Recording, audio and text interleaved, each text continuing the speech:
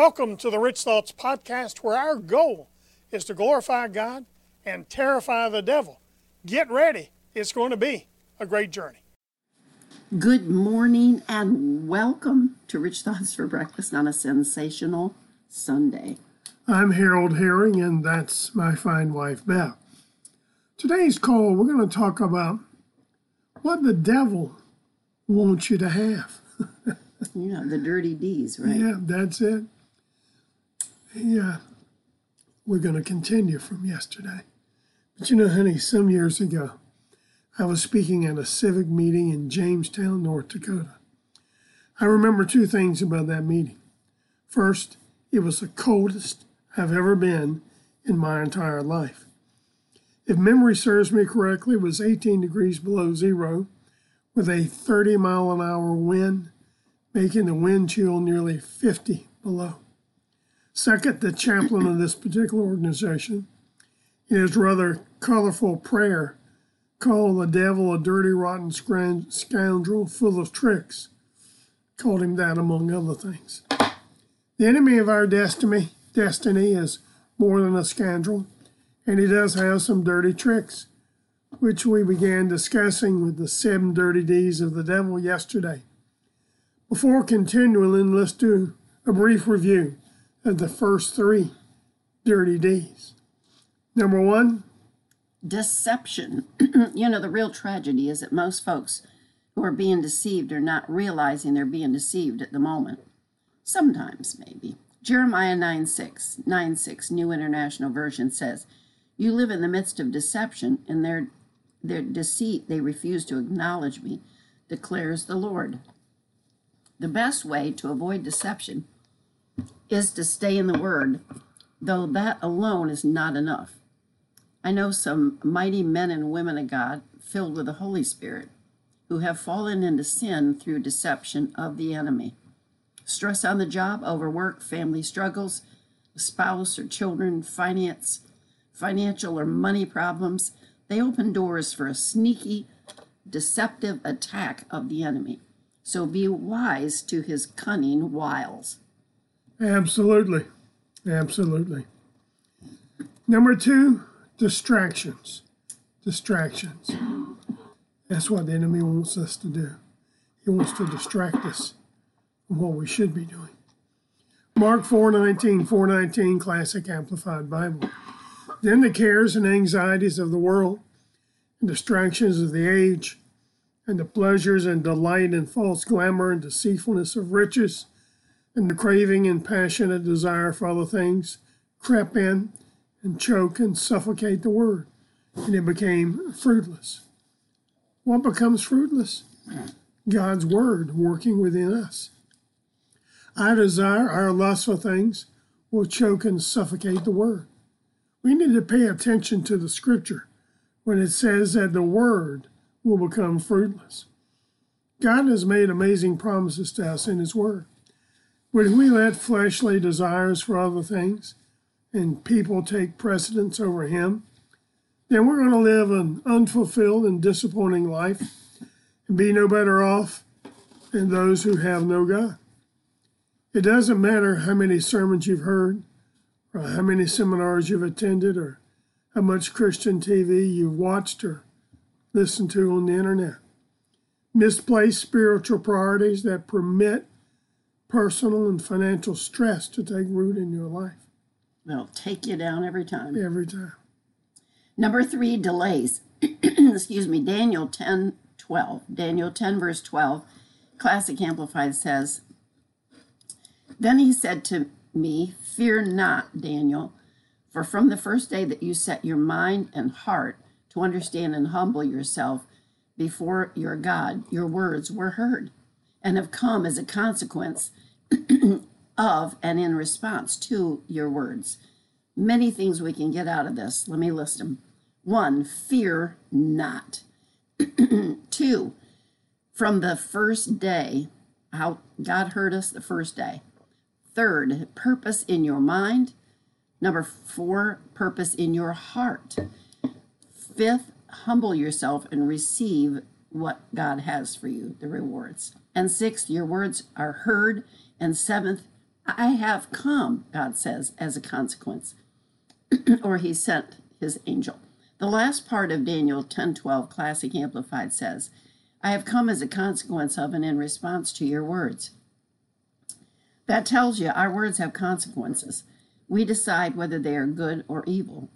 Proverbs 18:20 in the Good News Translation says, you will have to live with the consequences of everything you say. Wow. Wow and more wow. So let's pick up where we left off yesterday. Number 4, disappointment. Have you ever done something significant for someone who failed to acknowledge what you've done or even show their appreciation? Genesis 40:14. But think on me when it shall be well with thee, and show kindness, I pray thee, unto me, and make mention of me unto Pharaoh, and bring me out of this house. Genesis 40:23 Classic Amplified. But even after all that, the chief butler gave no thought to Joseph, but forgot all about him. Joseph's interpretation of the dreams of the butler and the baker blessed him at the moment. It brought comfort, even though it was temporary for the baker. However, the butler had given his word to remember Joseph, but he forgot. No doubt, Joseph must have been disappointed, but there's no scriptural reference to where he murmured or complained. He just remained faithful to his source. Wow. Obviously, the enemy was hoping for a far different reaction to Joseph's disappointment. If you've ever been disappointed, follow the actions of Joseph and never allow the enemy to get your goat, as the saying goes. I'm sure we've all been disappointed by a friend, relative, or close family member over the choices, hallelujah, that they have made. Yeah, and didn't work out well for us, so to speak. It didn't. The enemy likes to maximize the disappointment and heartache that sometimes it accompanies disappointment. But do not give him the satisfaction. Release your disappointment through God's word. 7 verses will help you overcome disappointment when the enemy tries to use it as a weapon against you. First, the Lord will save you from disappointment. Psalm 34:18, easy to read version. The Lord is close to those who have suffered disappointment. He saves those who are discouraged. That's lovely. Second, God will turn your disappointment into hope. Psalm 119, verse 116. 116, God's Word translation. Help me, God, as you've promised, so that I may live. Do not turn my hope into disappointment. Third, disappointment, when properly faced, will strengthen your character, faith, confidence, and patience. Romans 5, verses 3 and 4. Romans 5, verses 3 and 4 in the Classic Amplified says, moreover, let us also be full of joy now. Notice it says now. Let us exult and triumph in our troubles and rejoice in our sufferings, knowing that pressure and affliction and hardship produce patience and unswerving endurance. And endurance, or fortitude, develops maturity of character, approved faith, and tried integrity. And character of this sort produces the habit of joyful and confident hope of eternal salvation. Fourth, disappointments won't last, but God's blessings, listen to this, they last forever and ever. Amen. 2 Corinthians 4:16 and 17 in the Living Bible say, that is why we never give up. Though our bodies are dying, our inner strength in the Lord is growing every day. These troubles and sufferings of ours are, after all, quite small and won't last very long. Yet this short time of distress will result in God's richest blessings upon us forever and ever. And fifth, every disappointment will be used to fulfill God's divine purpose, really, and destiny for your life. Romans 8:28, Classic Amplified. I know you've heard it, but take it in. Romans 8:28 says, we are assured and know that God, being a partner in our labor, all things work together and are fitting into a plan for good. To us, I'm adding us in there, to those and for those who love God and are called according to his design and purpose. Sixth, dealing with disappointment is a matter of mental preparation. 1 Peter 1:13. 1 Peter 1:13 in the New International Version says, prepare your minds for action. Be self-controlled. Set your hope fully on the grace to be given you when Jesus Christ is revealed. Wow. And seventh, forget the disappointment of the past as God wants to do a new thing in your life. Hallelujah. Remember, the past is past. Isaiah 43:18 and 19. Isaiah 43:18, 19, Classic Amplified. Do not earnestly remember the former things, neither consider the things of old. Behold, I am doing a new thing. Now it springs forth. Do you not perceive and know it? And will you not give heed to it? I will even make a way in the wilderness and rivers in the desert. I always like that scripture. I want to say something added in really quick, babe. Okay. And that is one of the ways that of getting over disappointment that's helped me is that I don't want to give the devil, the enjoyment of thinking that, like you said earlier, he can get my goat. That's it. Number 5, discouragement. While some believers will not experience or accept disappointment, they will from time to time be subject to discouragement. Discouragement is a temporary feeling that occurs when somebody is not doing what they promised they would do, or things are not going the way you thought they would or ought to go. The word temporary, that's the word, it's temporary.